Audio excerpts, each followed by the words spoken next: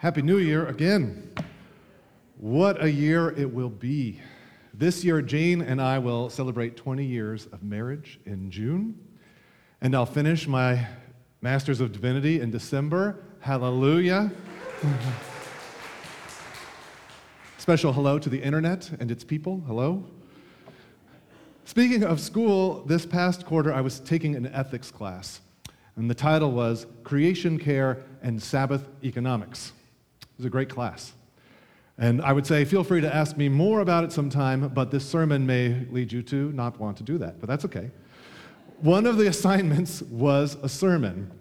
And knowing I was on the preaching calendar for New Year's Day, and my kids would be off school in the week leading up to today, you see where I'm going. I wrote that assignment as if I was writing to you all. Even though I didn't know then what would happen with the election, with Russia and Ukraine, with protests in Iran or inflation, how many blizzards we'd see in the last week. I hadn't even begun to think about the World Cup. I mean, it's been a ride these last few months. And I'm not going to ask whether you'd like to hear it or not, because I don't have another sermon handy if you don't. Fortunately, by some miracle of the Revised Common Lectionary, the 4 texts that are assigned for New Year's Day this year fit well with the themes of that course.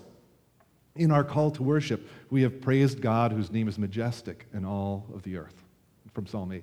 In our prayer of confession, we reflected on where we might have left someone thirsty without something to drink, or sick and uninvited, as Jesus describes in Matthew 25.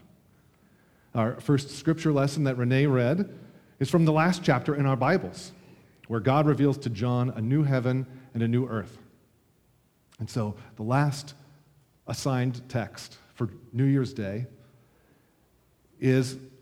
are words that are familiar in a folk anthem from the 60s or from the book of Ecclesiastes from 30 centuries ago.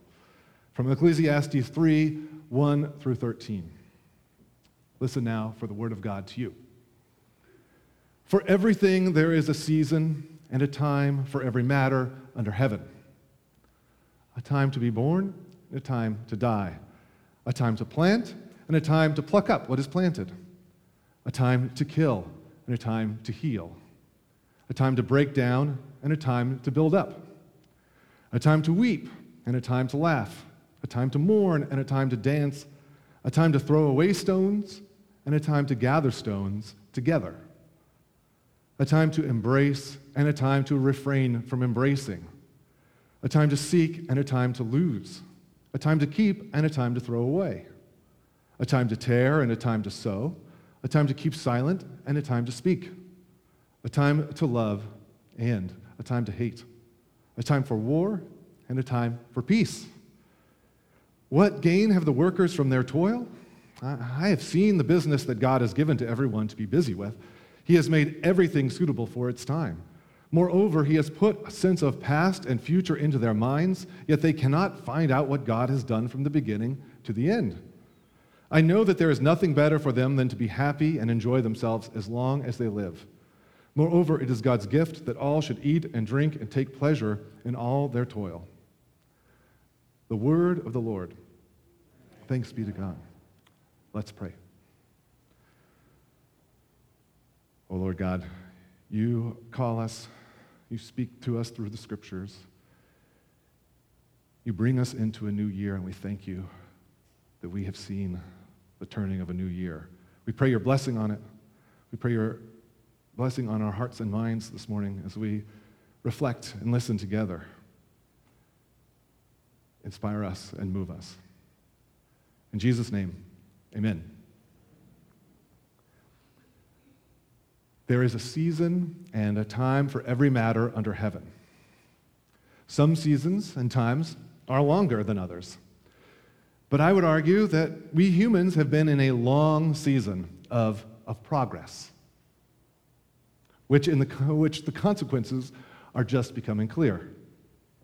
Here at the turning of a new year, in a moment for resolutions and reevaluations, I hope you'll consider that this year could become a season of change for how we as individuals, as families, as a church community, how we steward the resources of our earth.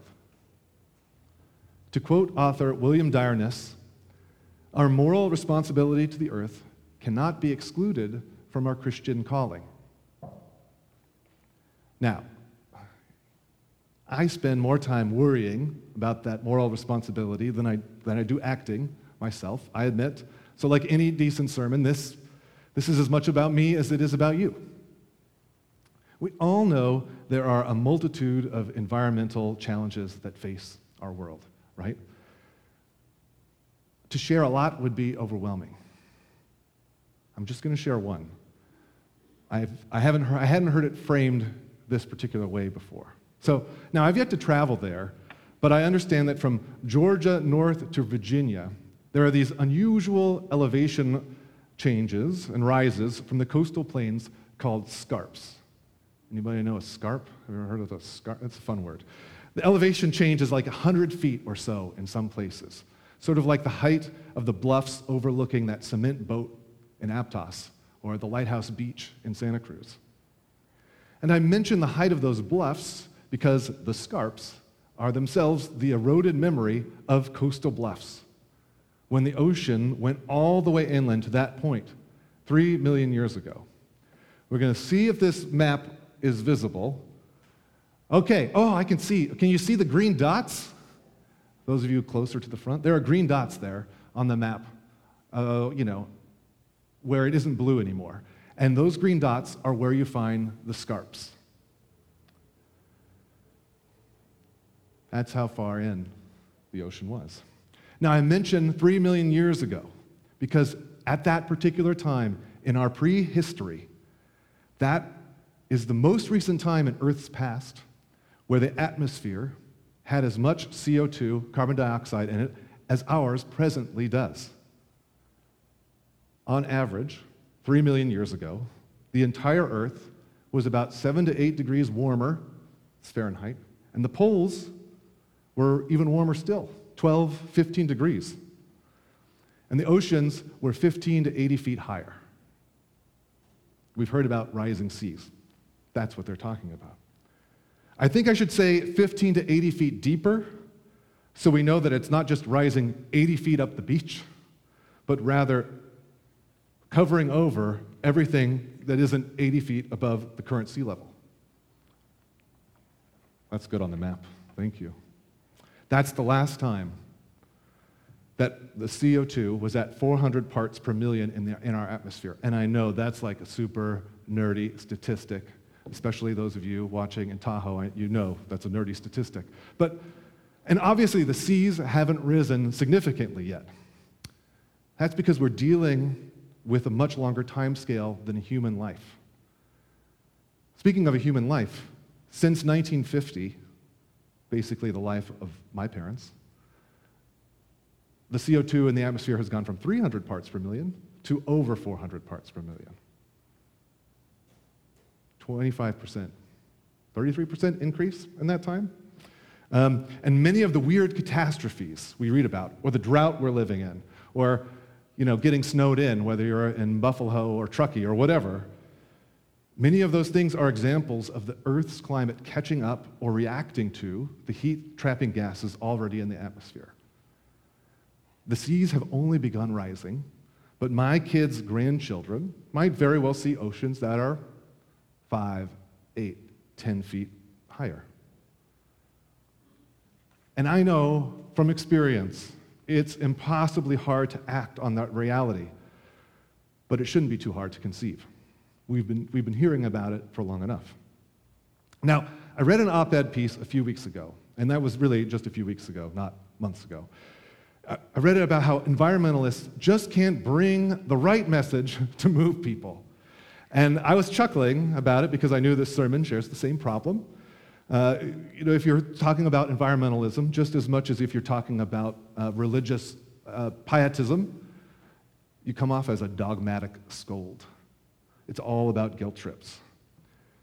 It's kind of the same problem that Israel's prophets had, or that Jesus himself occasionally had. Doomsday warnings are not appreciated. Thank you very much. especially if you have a bit of a, shall we say, leftover New Year's headache. Nobody wants to hear it. But this writer I was reading, he was complaining how people who care about the natural world don't know how to, as he put it, sell the beach. People don't know how to sell the beach. In other parts of the country, it's a hassle to get to the beach, something we're blessed to not relate to. But it's a hassle to get to the beach in other places. You have to pack, you get a plane ride, you got to sit in the airport. You know how the airports go these days. It's expensive, but somehow the marketers of the travel companies have sold the beach as this great and wonderful place, and it is. They sell the positive relaxation, not the hassle of getting there. And I was thinking about that, and I was really trying, but I'm still struggling on this point, because with the example of rising seas, I'm worried. The worry is, where's the beach? Hard to sell. Now, today's beaches are not where they've always been. The earth goes through changes. It does. It's a time for glaciers and a time for glacial retreat, a time for eruptions and for dormant volcanoes, a time of forests in Antarctica, a time of ice sheets. Now, the speed that we're currently moving is just too fast. It's not the normal pace of change for the earth. Beyond all of us just being a lot sweatier in the future than we have been, especially me, scientists are worried because the plants, animals, especially the microscopic ones, they may not have time to adapt and evolve as in the past.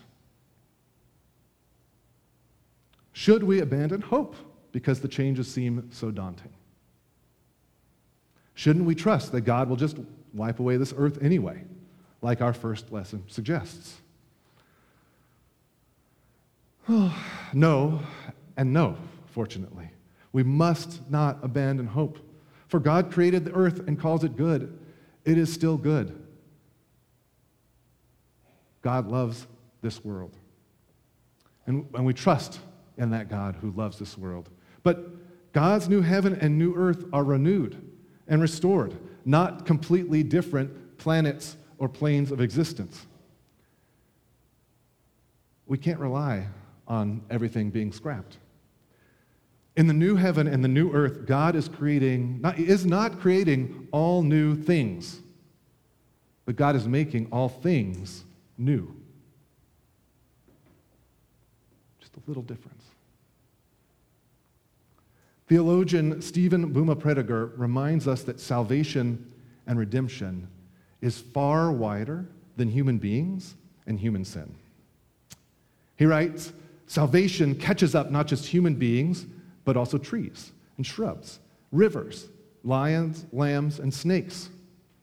Indeed, if Jesus did not die for white-tailed deer, red-headed woodpeckers, blue whales, and green Belizean rainforests, he did not die for you and me.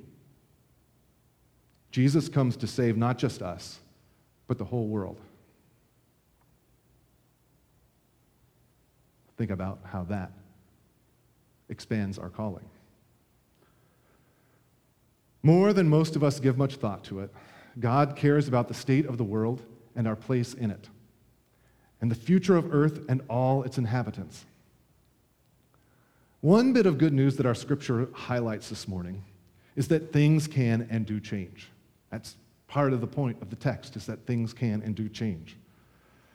There could be a time to tear down a lifestyle dependent on convenient stuff, and a time to build up a community of interdependent relationships. There could be a time to weep for the species we are losing, but a time to laugh at losing hope. The time has passed to keep silent about how we're treating our planet, and the time has come to speak up on its behalf. It's just not a time anymore to delay or deny or hide from the truth, but it's a time to be real and honest with where we stand. And where we stand is in a time and a place where it's just not reasonable to procrastinate anymore. There are choices we can make and habits we can unlearn. Because the best defense against losing hope is taking action. On the individual level, individual actions will not be enough. But we can all play a part in seeking the earth's good for the sake of all life. And our actions can be an encouragement for others, if done right. They don't need to be a guilt trip. They can be an encouragement.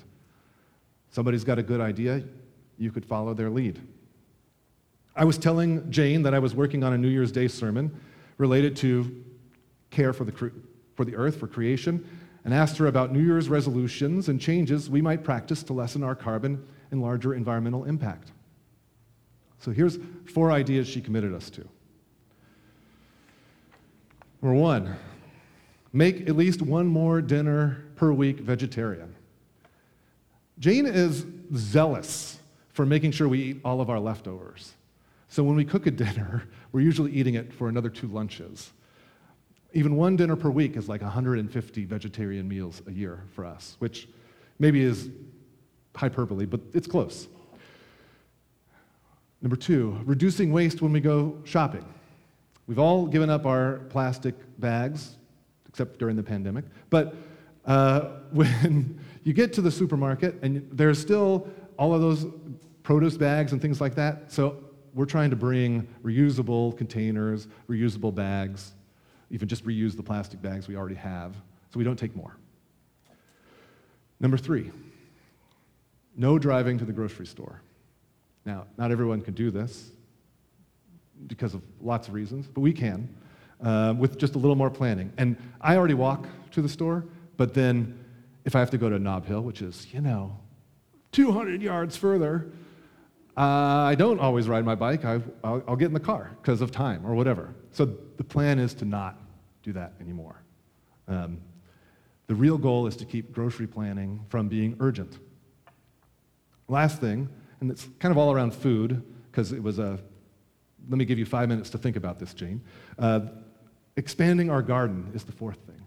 You may have a great garden already. Some of you do. Carolyn definitely does. And we love having herbs and lemons whenever we need them, but we're trying to expand our small plots to make them a little bit more, to grow more, to preserve more, to share more. And, as I said, these individual steps will not keep the seas from rising. But what I'm getting at here is an added discipline for our discipleship. Maybe prayer has never been your strong suit, or reading the scriptures on a daily basis is hard, too disconnected for your everyday life. But what if our Christian calling to be disciples and followers of Jesus included small and large acts for environmental impact? Are you looking for a new way for God's kingdom to be lived on earth as it is in heaven? Try out these ideas. The few ideas I listed from Jane. There are also a million other ideas. I know that I see many of you here today that have taught me things about how to care for our earth. People that have given me books or given me ideas. I wonder what ideas you might adopt as part of your faith practice. That's at the individual or the family level. What if we go bigger? We can also work together and to learn and to organize, and that's, of course, where the biggest changes can happen, at a more regional, global level. And if you want to learn more about environmental issues or economic issues, there's a million ways to do that. I recommend a local organization that I discovered in my research. It's pretty cool. It's called SPUR, SPUR.org. And they are an advocacy organization. What I like about them is that they're really positive, and they bring different organizations already doing good work together to talk about it. And it turns out one of our church members is on the board. So they're doing good work. What about here at PCLG? Can some of us ride our bikes to events every now and again, like the Anviks and the Smiths and the Thompsons? Yeah. Will solar ever be a manageable choice for our campus? Could be. Are there even more ways we can landscape to encourage the bees and the butterflies and the hummingbirds around? Almost certainly, right? Knowing us and Carolyn, we'd probably make these challenges fun. What a witness we might be to our neighborhood if we did these things? What a witness to our neighborhood if we included them in our ideas and solicited them for ideas on how we can all work together. Only God knows what the new year will bring. And times are, continue to be uncertain. There is much to do. I've tossed out some ideas in this sermon like scattered stones. You can change some family habits. You can learn and organize with organizations like Spur. You can dream up ways for all of us at PCLG to seek better practices for the health of our earth. Won't you resolve with me to gather these ideas and stones together, along with your own ideas for action? It could be a new season for our church and our world, if we are willing. Now, as Erica and Jack lead us in the Lord's Supper, I pray the fruits of the earth that we'll eat and drink will nourish us to help the earth in return. Amen.